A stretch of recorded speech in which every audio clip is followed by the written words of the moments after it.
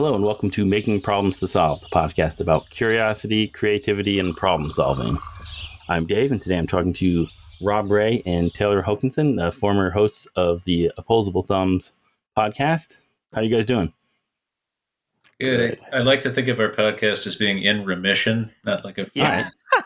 I don't know. Yeah. Like maybe it'll come back. It'll metastasize. Yeah, and it may prompt us to become crystal meth cooks or something. You know, All right. That's one way to do it. that was my reference to TV show names I can never remember. Breaking Bad. Breaking Bad. Thank you. Yeah. This niche program. You've probably never heard of it. Never heard of it. Yeah. Yeah. I know this might be the prompt. This could. Taylor and I always say like one of the kind of biggest upside of the podcast was we just got to hang out with one another, which is really fun, you know? Right. And so we keep talking about how do we rekindle that? And it might just be the answer is to start doing the podcast. I've been sending Rob texts for like a solid 2 weeks, and this is the first time that I'm getting anything back. I just Oh my goodness. Rob. How did you? I don't You're a busy guy. Yeah. Yep. Huh. Okay. I won't defend myself. Cut that out. That was uncalled for. No, it's totally unedited. So. Yep. There we go. Yep. Stays in. Yep. Yeah, usually I come up with some kind of introduction. I steal off my guest's website, but you guys, I want to see if you remember your introductions from the podcast, and you can update it, to whatever you're doing right now. Nice. Who wants? Taylor, you want to go? Sure. My name's Taylor Hokanson. I'm an artist, educator, DIY enthusiast, CAD/CAM evangelist, noted tall person, Midwestern Viking, and I'm a he/his kind of guy. Oh my gosh, he nailed it.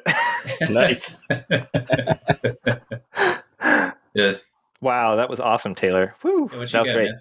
I have no idea how I used to introduce myself, so I'll just introduce myself best way I can. I think also because I feel like over the course of the podcast, my life changed in like 20 different ways, it felt like. Yeah. So my introduction got different over and over and over again. Wow, I'm an artist. I'm a professor of design at California State University, San Bernardino. And I am a creative weirdo, working a lot in extended reality and trying to incorporate more music and sound into my life, which is something Taylor always encouraged me to try to rekindle. And so I'm working on that. That's awesome. That's me. Yeah. All right. I'm always curious, like where people started and kind of, I don't know if you guys ever covered this on your show, but like, were you creative, like from birth, like a lot of people end up being, taking things apart, problem solving, just putting things back together in weird ways. You guys doing that as kids? How about Rob? You start every other one. So okay, sounds good. Intro, so you okay, cool. Okay, cool. Okay, cool. So I guess it's my turn. So, wow. I mean, I think I do think I found. I've been sort of interested in art making as a younger human, I think the thing that really sort of codified it for me was a couple of things. One was skateboarding. Like skateboarding culture had a lot of like drawing and art and graffiti and making ramps and like lots of kind of adjunct activities and creative efforts. And so skateboarding for me was a kind of catalyst for all of that. And then I got into music because of skateboarding. So I got into music in my own life that way. So I think skating really is a big prompt. Also, shout out to Miss Kaufman, my high school art teacher, who really just knew exactly how to like feather the gas pedal on like rebellious weirdo kids and get them to do stuff, and like really just knew how to rock that in this way that was really stimulating to me. And I felt really supported by an adult for one of the first times in my life. And so that was really cool. That feels like the biggest kind of moments for me. Cool. Yeah, I think it took me a really long time to have any kind of oh man, I was just like a wet noodle until I was in college. Yeah, I didn't really pursue much of anything except for a vague interest in Renaissance fairs and that sort of thing.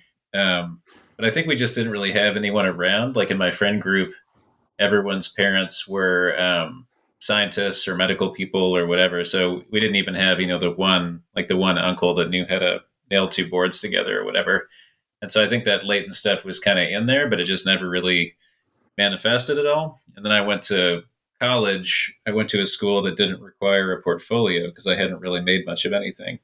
Then, as with a lot of people I went to school with, I think we were just trying to find an area that rewarded our general personalities as opposed to having any kind of pretension of, I want to be represented by a blue chip gallery or something like that. All right. What made you think you should go to art college then? Do you have any idea? I don't know, man. Yeah, I mean, I think I liked art, and I took some summer classes. Oh, so I had. See, now I need to find my teacher's name, Rob, because that's so awesome that you know your teachers. But I took a figure modeling class at the Cleveland Institute of Art over the summer, and it was a nude model. And I think I was not yet 16 because my mom had to drop me off there. So it's like this weird contrast of my mom dropping me off and then looking at a naked body for the first time in my life. And then it was very informative because the teacher was like really crunchy, really great, but kind of like a crunchy sort of hippie type. And then she kept having to come over and mash the breasts down so they had actual gravity. Like she kept coming over my figure and being like, smush, smush, come on. Because I think I was too embarrassed to actually examine the body for the real shapes it had. So there's an origin story. Yeah. I love it. What made you go to that class? Like, who gave you the idea to take a figure drawing class in the summer? I think that was my friend Dave Arnold, who now works for the government on the Mexican drug war. So, like, wow. He went super square. I mean, he was always kind of like a straight and narrow sort of guy, but then his older sister, like, she got him into prints. And she was the one, I guess, I think she was the one that was kind of like leading the rebellion charge. And he was able to pick up enough of it and rub it off on me because I didn't have older siblings or younger siblings for that matter. Good job, Dave. All right. Oh, cool. Well, I always find that kind of fun. And I'm curious, you say you're a self-taught engineer. What does that entail?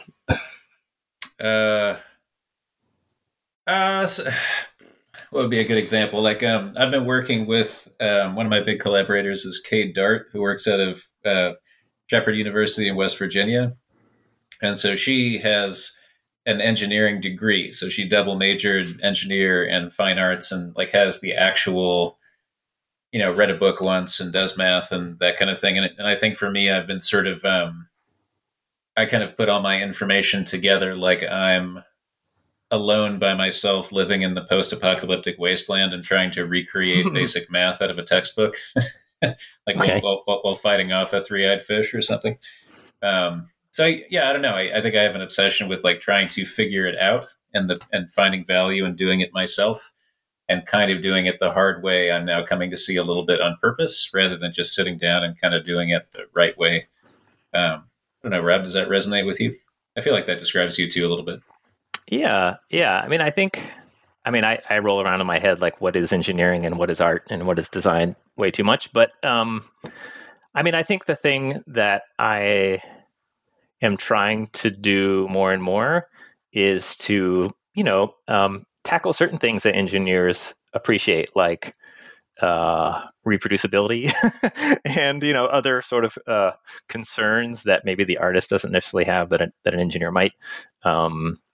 Reliability, that kind of stuff. I used to be far more cavalier in feeling okay if the thing didn't last. And I've been trying to make that a little bit tougher. I can definitely relate to that. I mean, I think especially, more and more people are able to, I think, to appreciate the overlappings between engineering and art making and design and creativity.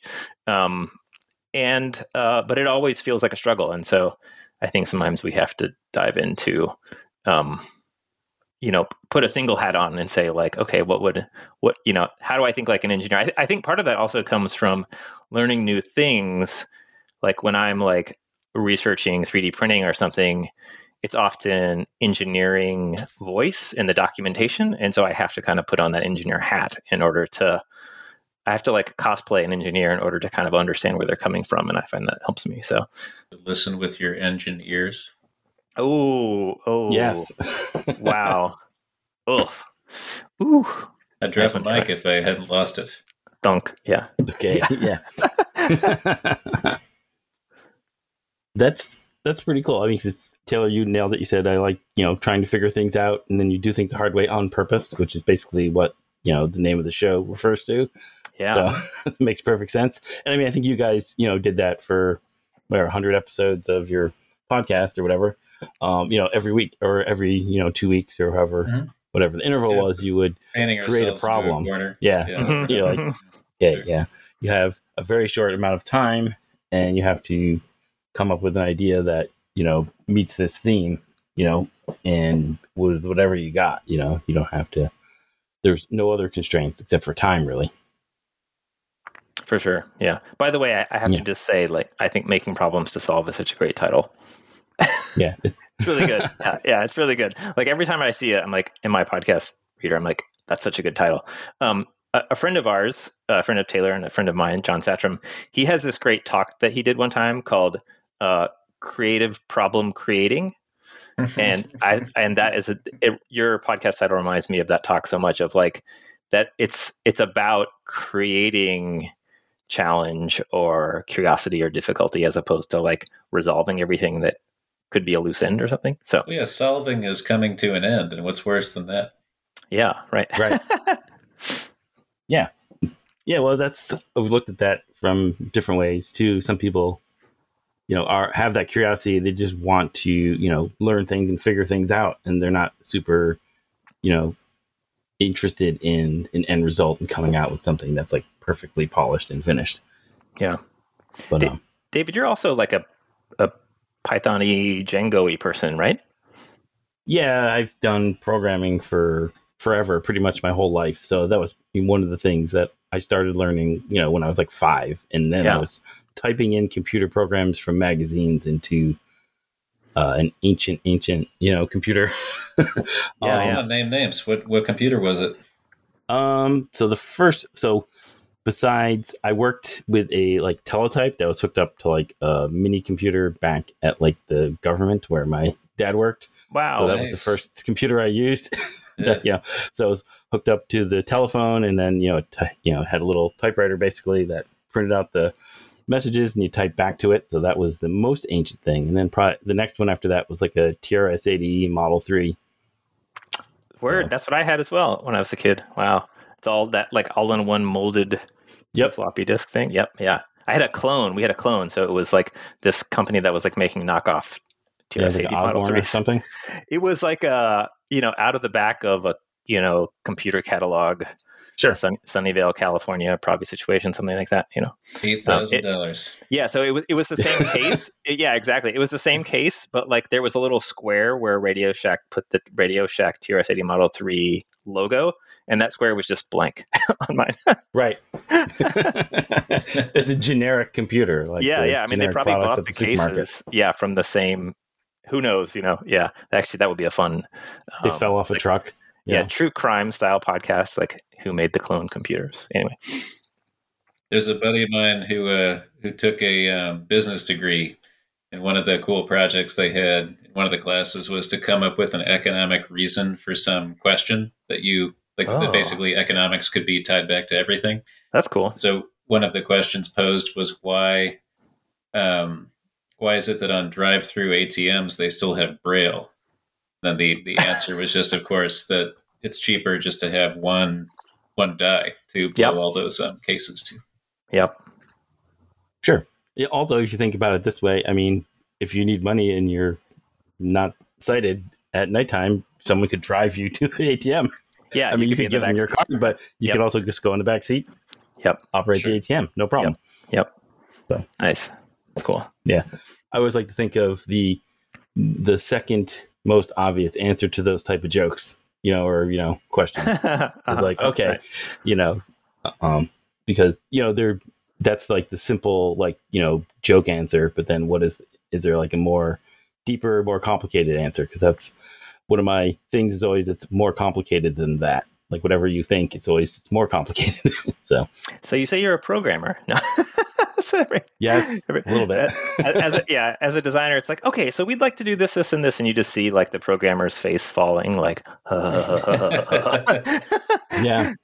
And they always, I always see that face, and I think like it's going to be harder than you could ever imagine face. So yeah, right. Is this a new experience, Rob, to not be disappointing a programmer in a long conversation? It is actually, yeah. So.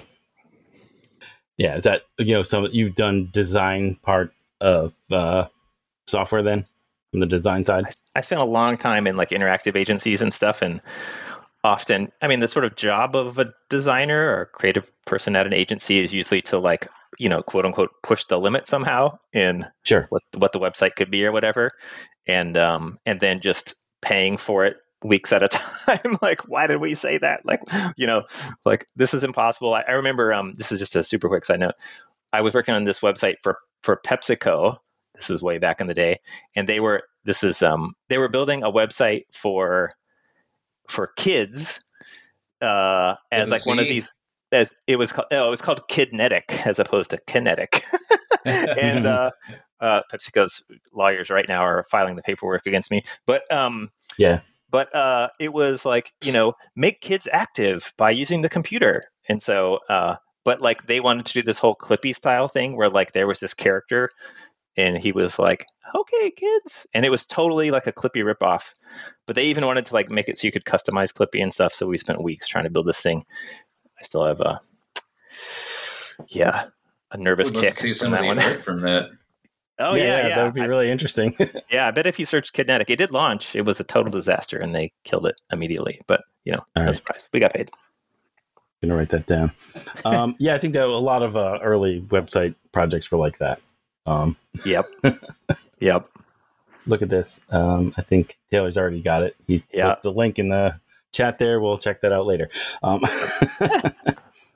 I like in particular that they're trying to rebrand the word core by just giving it a K.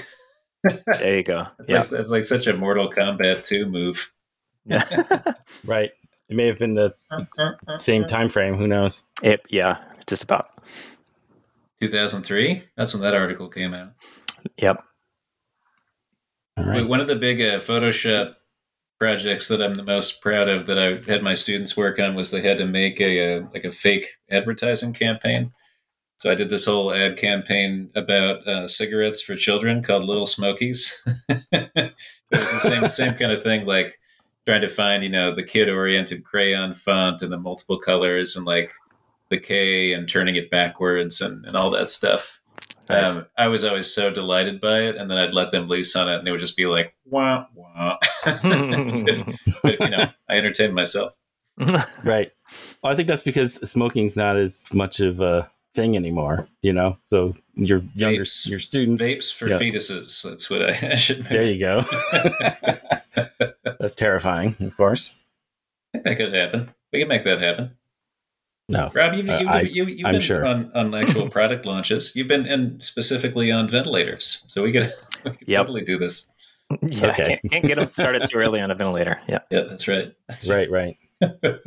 Oh my God, there's your microtransactions again. Yeah, so I'm curious. So, Taylor, you said you basically didn't have an example of someone who was a creative person, either as a hobby or as a career, growing up. But now, of course, that is your job at some part. But I mean, I guess you're at college level, so you're not really. You have access to middle schoolers and high schoolers to get them pointed in the right direction. And Rob, you're also teaching now. Same. Yeah, I teach in design programs, so I'm definitely art adjacent by quite a bit. Okay, what kind of design is that? Is it? It's a great question. I mean, design is one of those words that's really big, sort of like art or engineering. There's all sorts of them, which is why you asked. I teach UI UX, but I teach a kind of non-traditional UI UX. We do end up working on websites and apps, but we think about it through lots of different pathways. Like it could be like service design, etc. I teach a sort of speculative fiction version of a UI UX class where one of the kind of projects that they have to tackle is that they have to sort of assume or kind of role play that we all joined a company that has developed this ability to travel forward or backward in time. And so how do we sort of propose this ability out in the world? And so the the class breaks up into three groups, either like the hardware people who want to make the actual hardware interface that the time travel machine needs in order to travel backwards or forward in time. And then there's the app team. They make the kind of booking app, sort of like a flight travel app or like Airbnb style app. And then there's the brand team and stuff who work on like the corporate face of the website and stuff. And so I try to it's a required class, so I try to make it broad enough that no matter what kind of design you're into, you get to do something fun. Rob, I wonder if you could do a thing where like halfway through the semester you call an emergency meeting because one of your people stepped on a butterfly during the Jurassic period and like screwed up the present or something. Yes, like they have to do a press release to do damage control. I actually have a so by the time this rolls around, I'm usually so exhausted when the semester's going that I never like actually execute this. But twice I've wanted to make like mock New York Times articles, that say like, family critically injured, like to create this sort of bad social energy, because that happens right around whether it's AI or Bitcoin, all sorts of new technologies, right, create these social problems. And so how do you deal with that? But I'm so tired by the time that comes around in the class, I never make it. But maybe this semester I'll do it. Dude, you should do have you ever done that really easy demo where you just go into developer mode and then you just switch out the body content of different paragraphs? You could load that up in 10 minutes. That's another class I teach. Dave, you asked what I teach. I teach like a web and app design class, and then I teach virtual reality class. So yeah, I should have those classes join up on the project. Yeah, you have a great combination. In that class, you do the time travel project. Are there all those different types of designers, like the students? Like, are there people who do whatever? I don't know what type of design you call it, mechanical design or graphic design. Right, they're all design students. Many of them are trying to find their own kind of way through design. Okay. Do they like doing more 3D stuff? Do they like doing more CAD stuff? Do they like doing more brand stuff or more web stuff? And app stuff. So I try to like let them self-select into kind of where they want to go with it, and then teach the fundamentals of like UX research and user interfacing and stuff through their interest, as opposed to making them suffer through building a website, because a lot of them just like to draw. So, okay, is that like an introductory course? Then it is. Do they take that pretty soon? Yep. Interesting.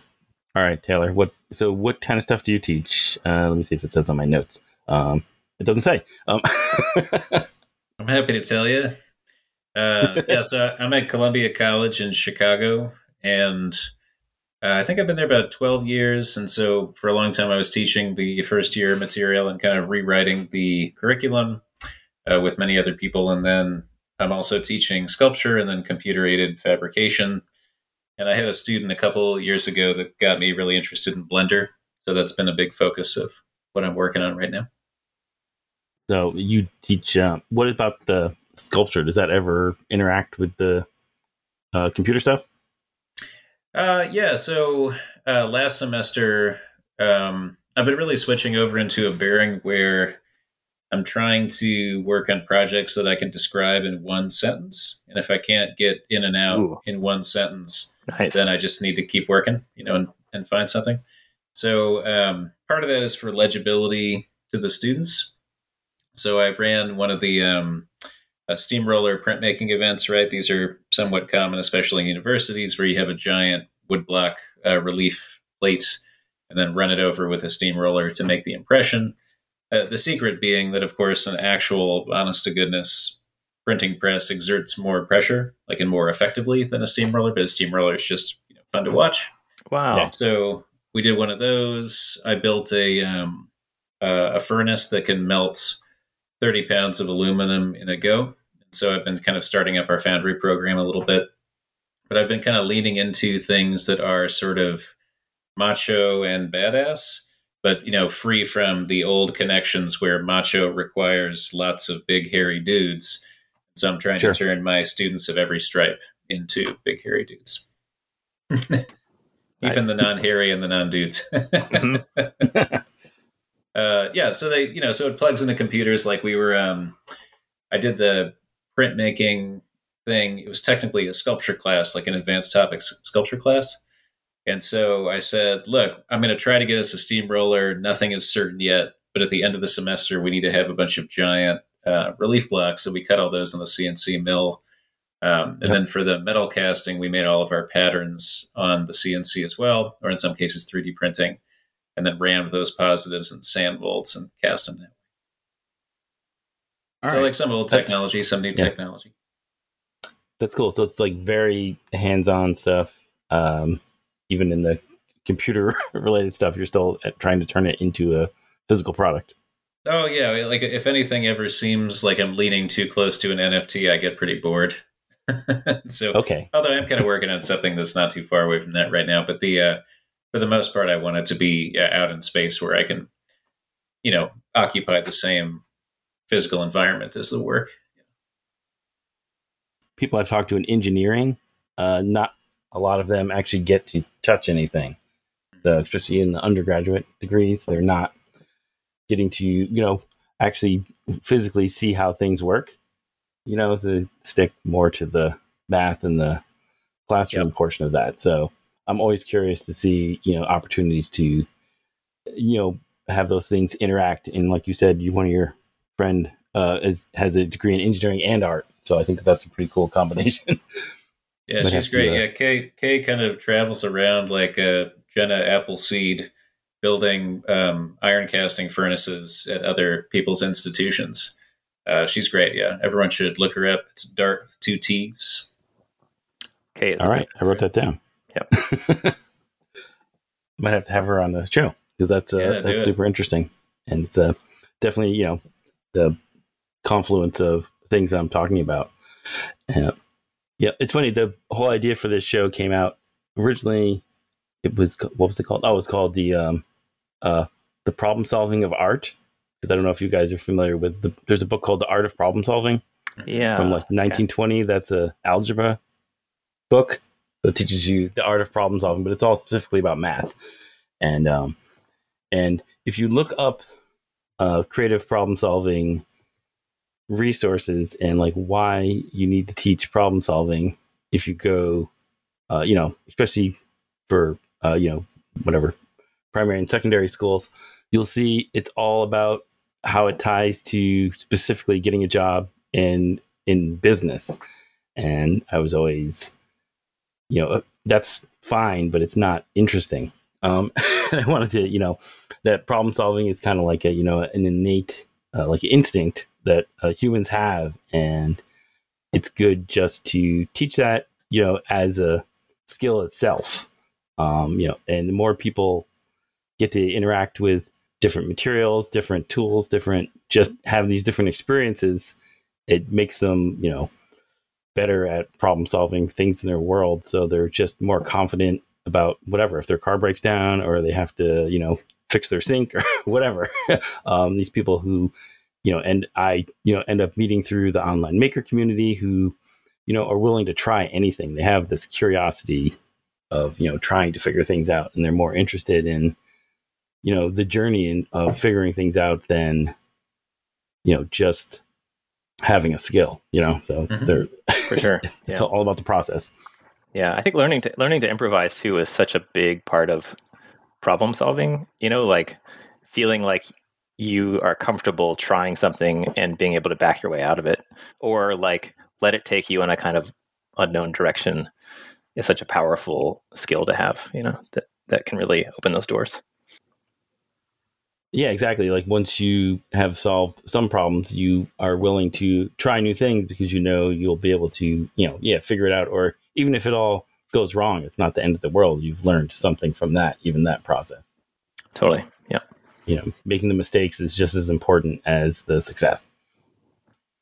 So, and I know that on here, a lot of the people I talk to don't like to talk about the word art or call anybody an artist because they associate it with specifically the academic, aspect of that. And again, like, galleries and pretentious people and all that. And they feel like, they haven't earned that title because, whatever they make is, functional or it doesn't, somehow doesn't meet this standard. And I always go back to the idea that art is more of like the art is the process, the experimentation, the figuring things out. And it comes down to a way of interacting with the universe, right? So art is like how you look at things and how you experience them more than, talking about, art in a gallery or whatever. And again, both of those things could be called art, but one is interesting and one is boring to me.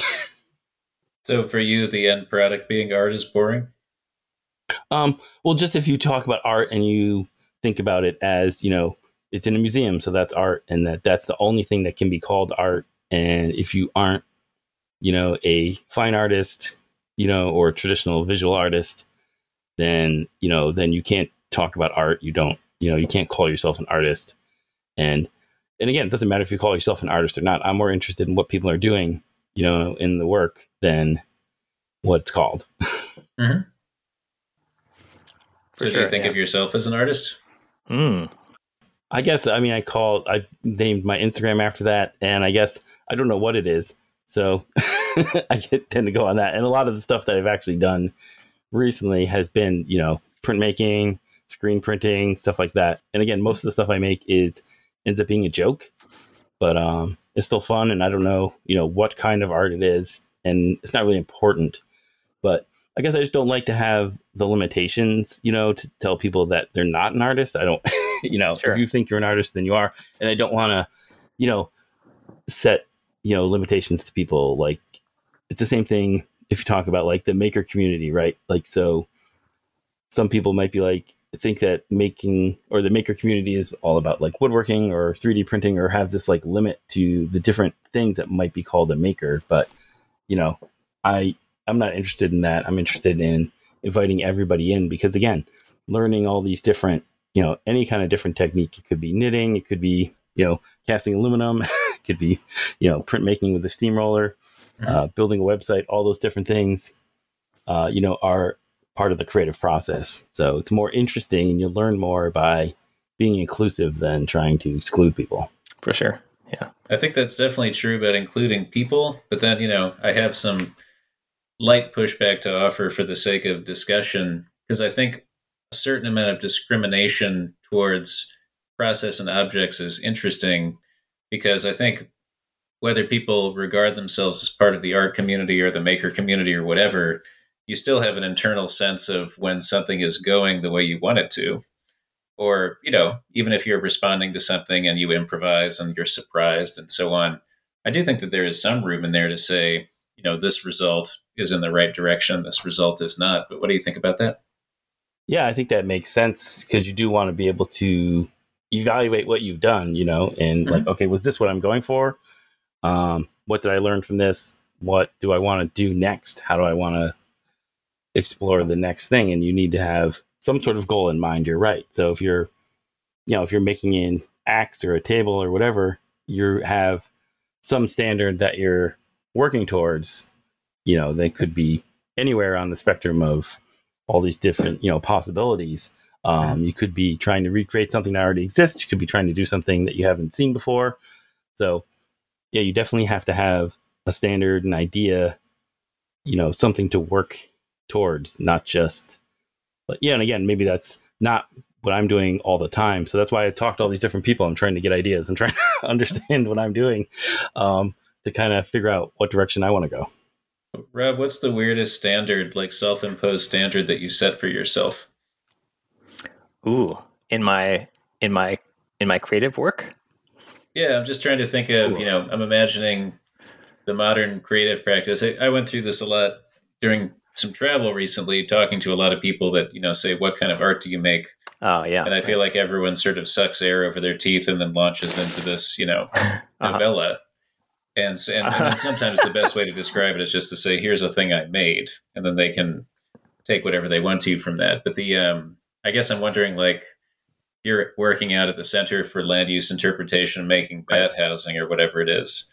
Like, is there some crazy metric where you realized at the end of the day, like, I'm going to decide how successful I was based on the height of this pile of guano, right? You know what I'm talking about? Like what's the weirdest? What's the weirdest scale that you set for yourself? I mean, I think I'm going to put a pin in that one and come right back around to it. But to me, how I differentiate art versus anything else is about community, right? Like, it's kind of who you hang around, you know, and then influences. Well, that's true with design. Like, right. Like the difference, I think, between there are like kind of, you know, maybe certain goals that are specific to the field of design are making, but I think a lot of it is just about who you're hanging out with, you know, because all of these fields are so complicated that it's, you know, like a lot of people might think of a maker as someone who's a kind of like lowercase c capitalist, like trying to like make their way on YouTube or something, right? Like, and it's like that's a type of maker, but that's not who all makers are, you know? And the same is true with artists. Right. Like not every artist is trying to, you know, get into the Gagosian gallery or whatever, right? Like, it's like, you know, it's just everyone's trying to figure out how to apply the thing that they love to their own life in a fruitful way and maybe make a living, maybe not, maybe just make time to be able to do it. So, I mean, I think it's complicated, but I do, to loop back to Taylor's question, I think for me, when I am thinking about art making, I guess I ultimately just want it to be, and this is so boring, but like interesting, you know, like I want someone to see it and be like, what is that? You know? And, and to me, and this gets into my own definition of art making, which is, for me, art making is about asking or provoking questions, right? Like, you don't make the thing, you could make the thing to sit in it every day, but your goal around making a thing to sit in every day is to kind of make a sideways declaration that is also maybe about what is a chair, what is the everyday, what is our morning routine, right? These sort of socio-philosophical questions that are attached to the things we make, right? Where if you, someone else who's making a chair who could just be like, you know, I'm really trying to perfect making this chair because I want to make plans for this chair so other people can make it. That could be an art project, right? Like, because then it's about like open source maybe, or it's about communication, or it's about teaching, you know, that kind of thing. Those are all art topics just as much as they are maker topics. So so then in a way, it's like who comes through the door to talk to you about what you make kind of sets up that conversation, right? If an art person comes through, they might be like, oh, do you know this artist blah blah who is also did a chair project, right? And then you're having an art conversation.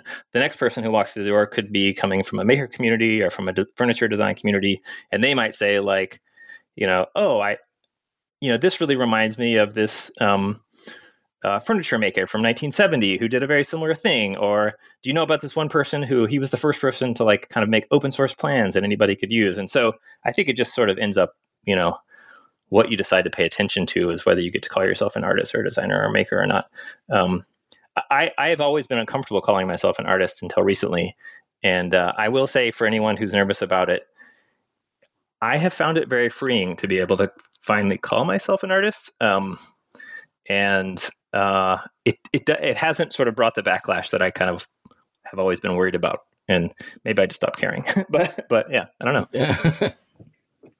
I think that's definitely a point, you know, that, you know, as you go along, you like don't care what other people think. You just, you know, right. And again, you might just use art as a shorthand to kind of, you know, explain to people, like they have an expectation of what art is, and if you do something that falls under a common, you know, expectation of that, then you might just say that so that they'll understand. Like you said, like what do you do, and then you say like, okay, you know, I'm an artist, and they want to know what you make, so you have to show them a picture or something of what you've done. Yeah.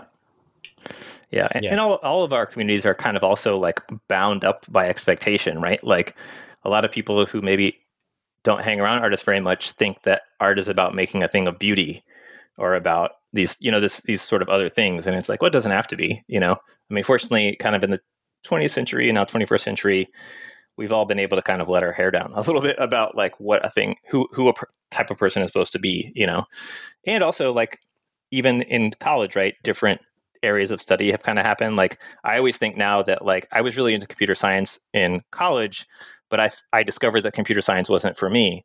But at the time, I didn't know that like STS people, science and technology people, which is now a field, right?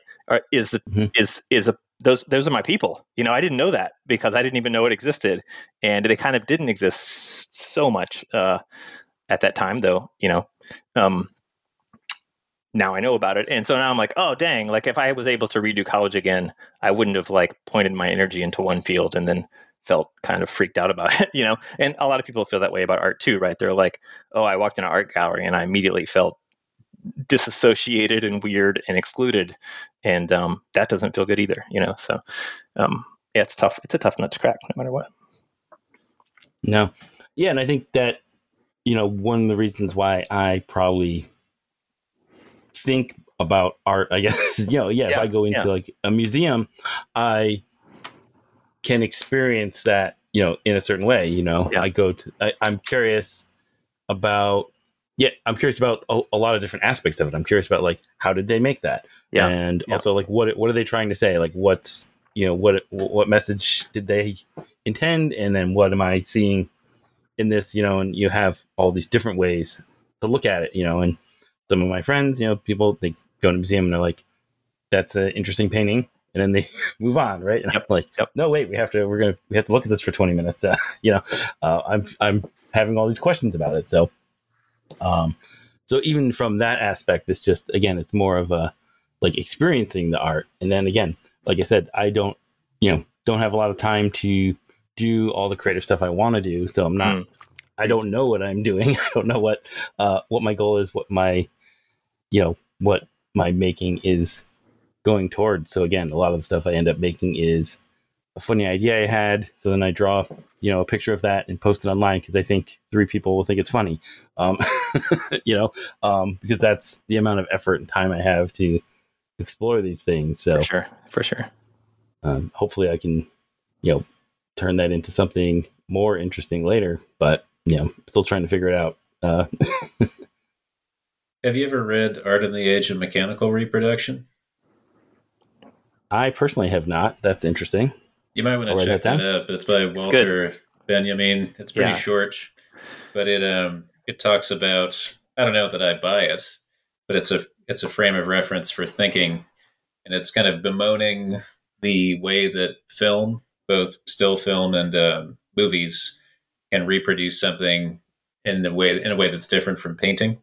Mm-hmm. But they talk about how the common man, the hoi polloi, they go to a museum and look at a painting and they absorb the painting into themselves, right? So they remain, but now they have been improved or, their intellect increased. Whereas with a film, the film is so believable and creates such a virtual reality, like a pre-digital virtual reality, that they are absorbed into the film. And therefore they are decreased when they encounter film as opposed to encountering painting. It's just a set of ideas, but it's one that comes up a lot because you can kind of substitute whatever the current freak out is, whether it's artificial intelligence or whatever. But it's also one of those rare theory pieces that's 12 pages long instead of 500. Yeah. Oh, I like it. Then I'll definitely check it out. It's cool. It's old enough that it's all over for free. Right. Yep. Yeah. Just have to take a look. Yeah, I'll check it out. Because again, I mean, one of the things I'm always been interested in since high school was printmaking. So that's another type of mechanical reproduction. Obviously, I think you can, and again, some of those techniques were used to create, copies of the first photographs. So, there's another. Yeah, now you have a copy of a photograph. It's not and it's not even the same medium. It's not a photographic print, but it's an engraving or whatever that's created from that. So that's interesting. Well, and if you think about it, most photographic processes that have to travel through the negative, you're not getting the the principal medium, you're getting a reflection of that medium. Right. So even though it's moving into a space that's closer to the way that the eye sees it, it's not how the camera saw it. It's artificial. Whoa, Taylor, you're blowing my mind right now. Yeah, well, if you understand any aspects of photography from the most basic, the photographers manipulating what they see, they could be trying to recreate it exactly as they saw it, but then they see it different from everybody else anyway. But they could be trying to change it, increase the contrast, or do whatever. Yep. And that's and the eye is not the same as the lens. A camera can show certain things in focus and certain things out, and the eye cannot do that, at least in one instance of time. Yep. That's always always like the old rag of like Ansel Adams' negatives are not very good. Like if you look at his negatives, you're like, really? Those came out of that? Because his real sort of craft was in the darkroom. Okay. That I didn't know. But like dodging and burning and that kind of thing? Yeah, exactly. Yeah. Like he worked really hard. Like, and I think you can actually access his negatives and print them yourself or something. They're probably scanned in somewhere. Yeah, right. Yeah. But I was just like, wow, that's cool. It's like, again, like he's creating what's in his mind's eye rather than even what he saw, or what he saw wowed him, but the camera couldn't do the work for him totally. He had to, keep working at it after it passed through the camera phase and into the printing phase, in order to create what's in his head. And, it's a fun thing to think about. That's also kind of a way for him to preserve his own money-making venture. For sure. Yeah. If you swipe my negatives, you're not going to be any better off. It's in my brain. Yep. Yep. It's all in there. Yeah. There's so many different layers to think about that, because, you want to recreate from a photograph. You want to recreate the experience you had of being there, right? I mean, that's what most people want to do if they're taking a picture with their phone. You're on vacation or whatever, you see a really cool sunset and you take a picture with your phone and you're like, oh, this doesn't look like I felt it did when I was experiencing it. Obviously, well, it's a 4-inch rectangle. It's not that you don't have the size and the scope. Maybe depend on what size computer monitor you have or whatever. So then that's why we have Instagram filters. It's the same thing. He was doing it back, at the beginning of photography. Almost every, fake photographs were created as soon as photography was created, so they were always trying to manipulate them ever since they've been invented. And, I've always had this photo in my head that I want to take, and I've had it in my head for years, of me and my dog in wizard outfits. And the problem is now is I've imagined this photo so much, I'll never be able to make it. Like I'll never get to what's in my head that would make this photo cool. But I still kind of have to try, right? It's like, oh man, maybe it'll take me somewhere else. But eventually I'm going to have this cool photo of me and my dog in wizard outfits, but it doesn't exist yet. But it's existed in my head for a very long time. And that in a way is going to be the sort of primary motivator of the photo rather than like quote unquote reality, So yeah. Creativity stuff. It would be really fun to see, you try to recreate it and you're like, that wasn't it. All right, got to do it again. Right. See all your process of trying to get closer and closer to the ideal. Yeah. So that would be fun too. That is a good idea. Yeah. Just because it would be fun to see, pictures of you and your dog in wizard costumes. Yeah. I just been like, nope, that's not it. That's not it. Yeah. Right. Yeah. I mean, even that would be great. And of course it would be, philosophically, we could talk about the whole process and your state of mind while you were making it. Yeah, for sure. I'm generating this image on DALL-E right now. Oh no! Oh my goodness, this is going to be amazing. Nice, real-time artificial intelligence. It does. Yeah, I have never gone that far. This is great. You guys have references and links in the chat here. Did you guys do that during your show? We were always sharing the links. Taylor is so good at that. Yeah, he's always throwing links in the chat, which is such a great skill. I'm always too freaked out. I'll save those and look at them later because I think it's too distracting for me. I can barely do a podcast. I know, right? Yeah, same. I'm curious what experience you guys have had, doing teaching and sharing, what you do and kind of trying to inspire people or whatever. I'm not sure exactly what your goals are, but what kind of stuff have you learned from your students? Ooh, Taylor, I think you're up. I think this is the question that you're up first. Can I am I able to send this image on? I can show you what we got. Or am I distracting everybody? I don't think I can put it in the go chat. for it. I don't think I Put it can in the put chat, it in the and chat. then we'll we can discuss it. Can I? Let's do it. Does it exist on a Screenshot on maybe. a website now? Oh, I'm not sure. Yeah, I don't know. Well, here we go. I can share it. How fast are you? Can you upload it to your Google Drive or something? There you go. Yep. Oh, here you go. Dolly's got they want to have people do this kind of stuff. Right. All right, let's open this up. Well, all right. Doesn't look like what I had in my head. Yeah. All right. I associate the Polaroid with Los Angeles. I don't know. Is that fair? Yeah, it is fair. Yeah. Sort of golden era Los Angeles color palette. Anyway, for anybody who can't see this, which is everybody, right? It really did not. Its awareness of Rob Ray is very poor.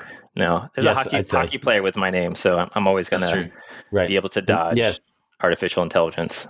Yeah, right. Okay. So anyway, I don't want to make for boring radio here, but that's just for you guys, just a little something.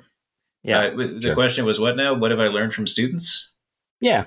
I had a student who really got me interested in Blender, and I'd been teaching Rhino, the 3D modeling software, for 15 years or almost 20 years or something, and then took a look at it, was trying to look around and think, well, is this worth investing time in?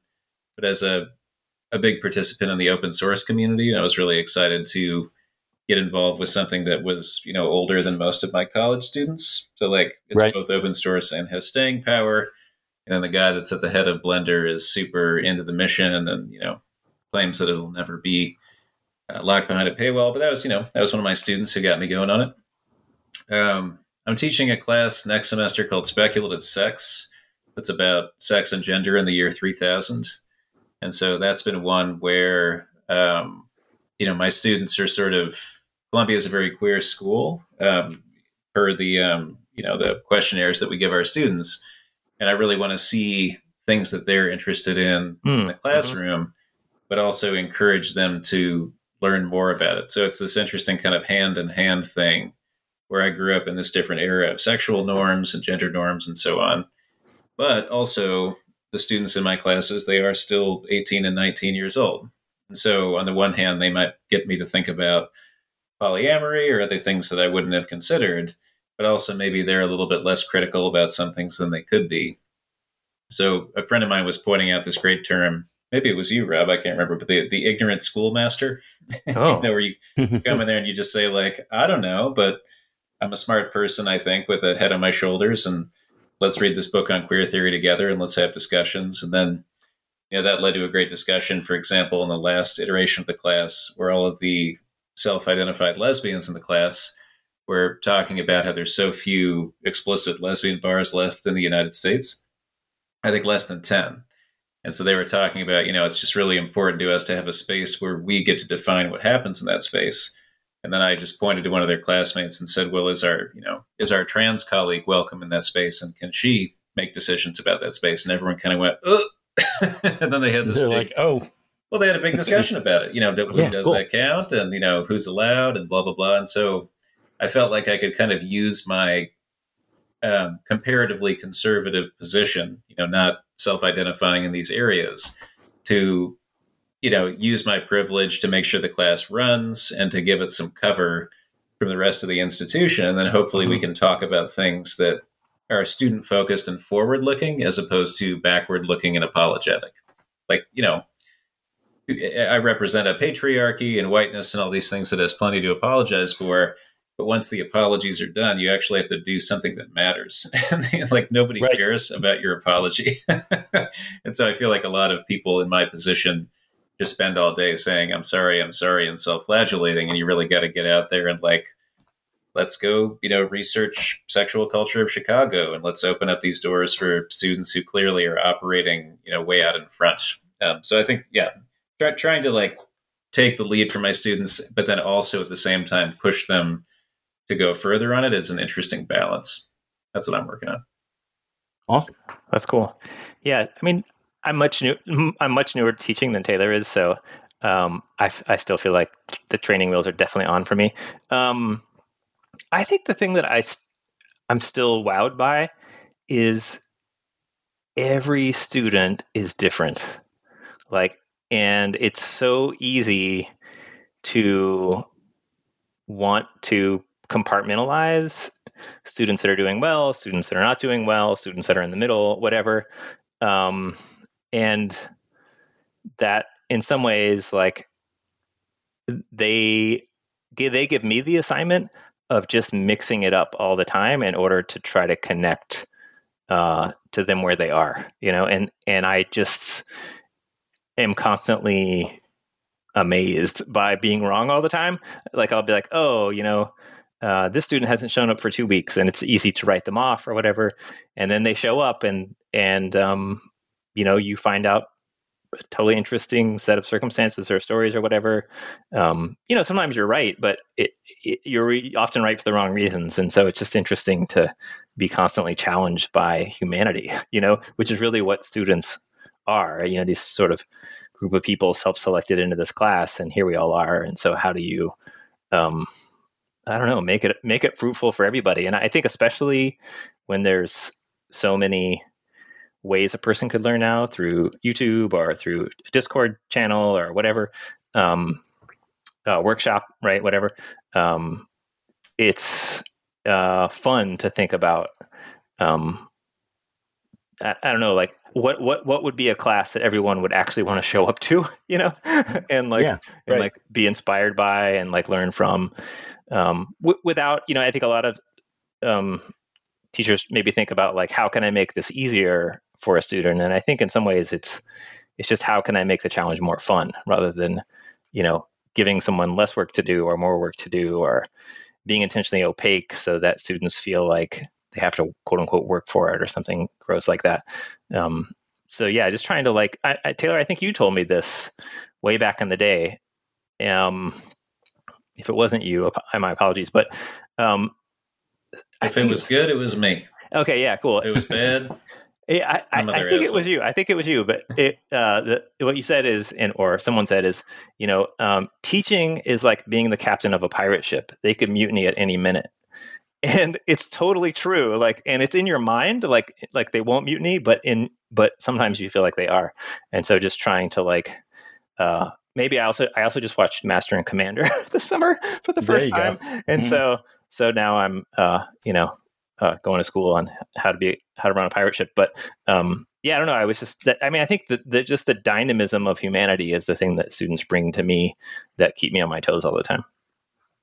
Awesome. I love the pirate ship analogy. That just reminds me of the photography class I took when I went back for graphic design to try to learn something, artistic after a while. Mm-hmm. So they were it was night school, so they were all adult students. Yeah. And we basically had like one class where we started going through this lecture or whatever. And then pretty much the whole rest of the semester was just in the darkroom. Everybody just wanted to be in the darkroom. We all already had experience with photography. I went to Paris like on my honeymoon during this time. So I had like 25 rolls of film to develop. Wow. Yeah. So I just developed all this film and just worked, in the darkroom the whole time. So we just basically didn't have a class. So we just made work the whole time. So that was a interesting occurrence, that kind of related to that, like where the students kind of steered the ship. And then Rob, you said that, you kind of think art like as a community of the people that you surround yourself with. Yeah, for sure. Did that concept have anything to do with going into teaching that you wanted to either do you think about it, I guess, beforehand, or like did you realize it afterwards? I think so. I think one of the most fun parts of educating is really just like firing the confetti cannon of links and inspirations and other social connections a person might be able to make through their craft, and I think a lot of times as a educator we get sort of over attached, or at least I do, to like the skill or the approach or the technique or the history, and in some ways it's just about not getting too opaque with them, but like really just giving them a lot of stuff to look at and experience and be challenged by.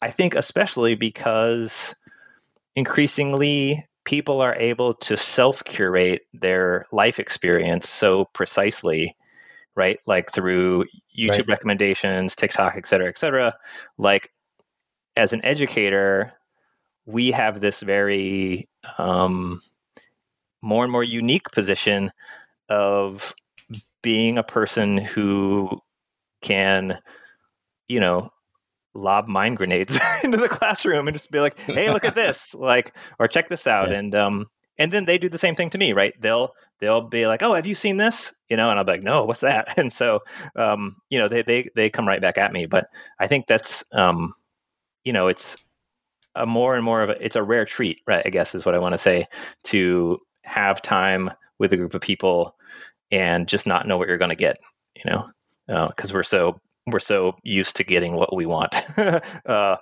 least in a sort of media and learning space. Sure.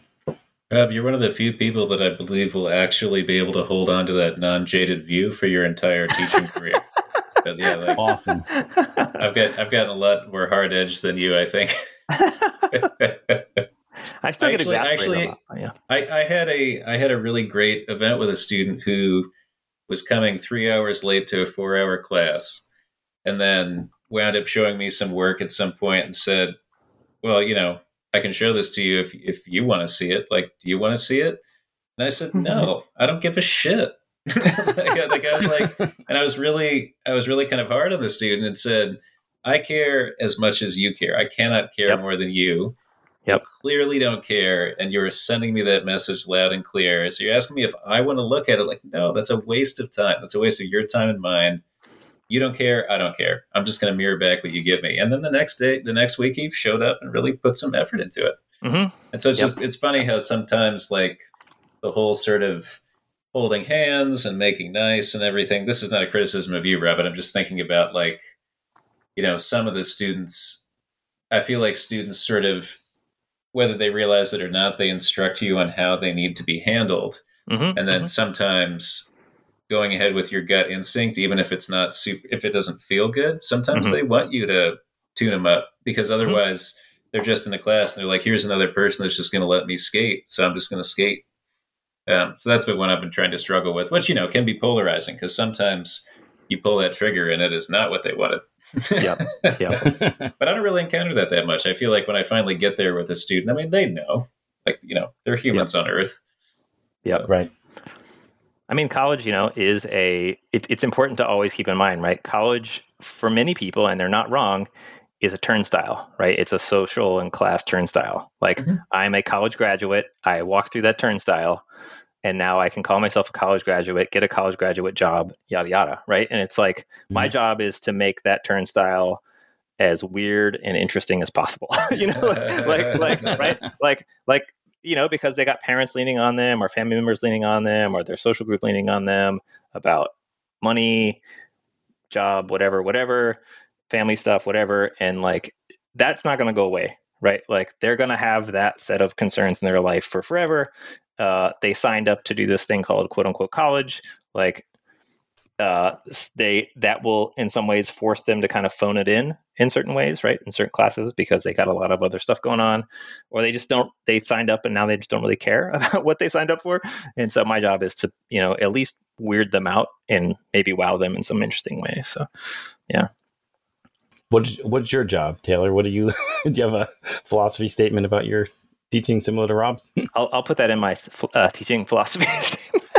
I mean,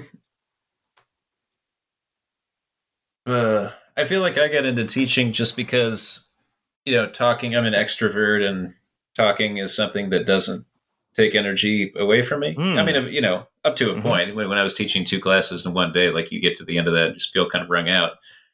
Sure. But I like talking to people about ideas. And so I think, the school where I teach, it's not an Ivy League, and there's a lot of people that are there, first in their family to go to college, or they're working full time, or any number of challenges. Yep. And then it's been great. I feel like that's the environment where you meet somebody and you find opportunities to really have a huge impact on someone. Now I'm starting to get into a position where I can help connect students with scholarships and, take them along Yep. to conferences. And when we get to the conference, I can introduce them to a bunch of people, and then you can sort of like set your, network on fire like that. And it's good for everybody, because if you hook your friends up with interesting young people, it benefits your friends, it benefits the young people and yourself and whatever. So I think, just like trying to, it's kind of like scouting. Like I'm trying to find, my people, and also people that are about to make a bunch of mistakes that are easy for me to spot. And so, like with the right kind of people, I can say, oh, you're about to do that thing that I did. And like, probably I'm going to live for 5 less years because I was sculpting Bondo with my bare hand or whatever. Right. And so I get a lot of satisfaction out of just, there's some stuff. And I think this is true for anybody once they've reached a certain age. There's certain things that because you've spent 20 or 30 years doing it. And for you to offer the basics of that to a person who's 18 is easy, because like someone comes in and they're relatively a blank slate in certain places. It always makes me laugh, right, where I bring up like, oh, Tim Burton's shoot piece or something. Like every new 18-year-old coming in is like, what? Somebody got shot with a gun in a gallery and that was art? And, to those of us that have studied art history, it's like, yeah, that's so obvious. But it's kind of refreshing, right, to be able to talk to people that are coming to the field anew, whatever the field happens to be. So I'm trying to not get jaded in that way, but also to take advantage of having seen people. I mean, I think, Rob, would you agree students make essential, there's like 10, I don't know, this is the complete opposite of what you just said. I feel like there's 10 students and that's it. So much of my experience is like, yes, they're coming with kind of different perspectives. And there's some people that, have like a life background or whatever that I've never heard of in the details. But I think when it gets down to like the abstract thing, there's like the searchers and there's the hiders, and there's a joke I always make with my students that I look around the class on the first day and I find the student with the most tattoos. And I'm like, you are most likely to cry at the critique. And then like they laugh and then they say, what? And then you kind of talk about what are tattoos and why do we get them? And like, how are we interfacing the group? I don't know, Rob, do you feel like I'm disagreeing with you, or do you feel like I'm actually agreeing with you just in a provocative way? No, I mean, I definitely feel your like Chris Burden reference. Chris Burden is this artist. He's passed away now, but he did this sort of very provocative performance art piece where he had someone shoot him with a gun and shoot at him, but accidentally hit him. And then he was shot. Yeah. And he did these other works where like he filled a room full of water and then was like standing on a ladder and then just like shorted electric circuits into the water. So if he fell, he was like teetering on the ladder. So if he fell off, he'd be killed. He gets crucified on top of a Volkswagen. So he did all this like very provocative work that now might be like a TikTok video, right? Like oh my God, and so like TikTok has a lot to learn from Chris Burden, right? In a way, and Chris Burden, if he was still alive, might be interested in what TikTok is. I don't know. You know what I mean? And so it's like, a student, and this is where like, to me, like a student would be like, oh, have you seen that TikTok, blah, blah, like they would just fire off on some influencer thing that they saw. And I'm bringing this, if we showed Chris Burden, which I think was like a 1970 piece or something like that, like, it's just fun to see those, humans are still interested in doing, ridiculous things on camera, no matter how old we are or whatever. I think there's social merit in that, whether it's on TikTok or, in an art gallery. Right. So, yeah.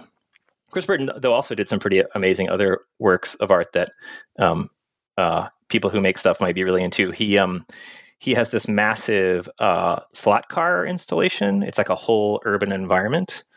It looks like SimCity kind of, but in physical 3D space. It's at LACMA, and it's just all permanent collection, right? Yes, in the permanent collection, and it's just hundreds of cars, and so there's just like, I don't know, 3 or 4 people's job whose job it is to maintain this artwork that's constantly breaking down, and to repaint the cars, and so there's this whole kind of part of the work, right? Is that there's this whole kind of human infrastructure dedicated to maintaining this artwork that's constantly breaking, just like a city does. And it's a beautiful artwork. And it's a thing that, you know, a 6-year-old can go to and totally love at the same time, you know, a fancy art person can go to and totally love. So he's done some work I really like. Though sometimes it's tough to admit it because he has some work that's pretty ridiculous also. Well, he had a critique when he was teaching. Was he teaching at one of the major Los Angeles art UCLA, schools? I think, is where he was. Yeah, he's teaching at UCLA, and I think the story goes that some kid brought a handgun to the critique. They're like, "Oh, my teacher's Chris Burton. He's going to think this is awesome." And Chris Burton did not think it was awesome. Nope. But he effectively had to like disavow all this work from his youth because he was attracting all these kids that thought that that's exactly what he wanted to see. But, you know, who hasn't done stuff when they were younger that they think is kind of questionable later on? And then the stakes are so much higher when that dumb stuff was like actually, you know, getting spikes through your palms and that sort of thing. Yeah. And Chris Burton also did this piece that is a fully automated, like balsa wood and paper airplane manufacturing production line. Right. And at the end, it like flicks the plane up into this like domed, like, I don't know, I think it's Italian or something, like this domed building. And so the plane like flies up into the dome and then comes back down. And that's like a total Mr. Beast video or something now. You know, it's like, watch me. Or like, who's the engineer on YouTube that like does all these like Mark Rober or something? Mark Rober, yeah. It's a total Mark Rober piece. Like, I'm going to make a machine that, you know, blah, blah, blah. Chris Burton just needed a really good, you know, YouTube thumbnail. And he would have been hot on YouTube. Geez, when you're framing it that way, yeah, everything has been done and totally all that is old is new again. Yeah. Yep. Wow. You gave me a lot to think about there. Really go back and look at how I watch YouTube and stuff. Although, I mean, again, that's kind of, you know, even with social media and stuff, I try to curate my feed so I don't, you know, see things that are a waste of my time, but I do try to explore and learn new things from it. And I know that, you know, that's not how everybody does it. So totally. It is, you know, I find it to be valuable. Hugely. Cool. I appreciate you guys taking some time to talk to me today. This is a lot of fun. I don't want to keep you forever, but if people want to see what kind of work you do, where can they find you? I don't know whose turn it is. Taylor, your turn. Me? I'm posting a lot of stuff on Instagram under. I'm old enough that I got my URL Taylor Hokanson first, but then some 18-year-old got my Instagram, so it's Hokanson Taylor with no space, Hokanson Taylor, and then I'm also working on these big cast iron flaming pieces with K Dart and some of our documentations on finewiththis.site. Another one to check out. And that's FINEWITHTHIS. You got it. That's Fine with this. Okay, yeah, that's it. SITE. Cool. All right, Rob, your turn. Yeah. I mean, all of my old work, sort of like my kind of portfolio site is robray.net, robray.net. Most of my like extended reality, augmented reality VR stuff is at shimmeringtrashpile.com. And I have a new project that is just getting started. That is a real fictional radio station called KDZU. Right. And kdzu.org is up as of this weekend. And it is largely like a streaming / YouTube effort, but there's a website as well. And if you sign up for the email list, I'll send you a KDZU sticker for your car. Oh, thanks. And I want to take a second to thank everybody at Patreon who helps support the show and make things happen. My top tier patrons are Matt from Artigiano Serio, Woo. Ed Johns, Brian Callahan, and Woo. Sean Beckner. Thanks to those guys for helping us out. If you want to support the show and get access to the after show, you can go to patreon.com/makingproblemstosolve. You can follow the show on Instagram at Making Problems to Solve, and you can see what I'm working on at Dave Bauer Art. Thanks a lot for taking the time to talk to me today. Yeah, happily. Sure. Now it's time for Podcast After Dark.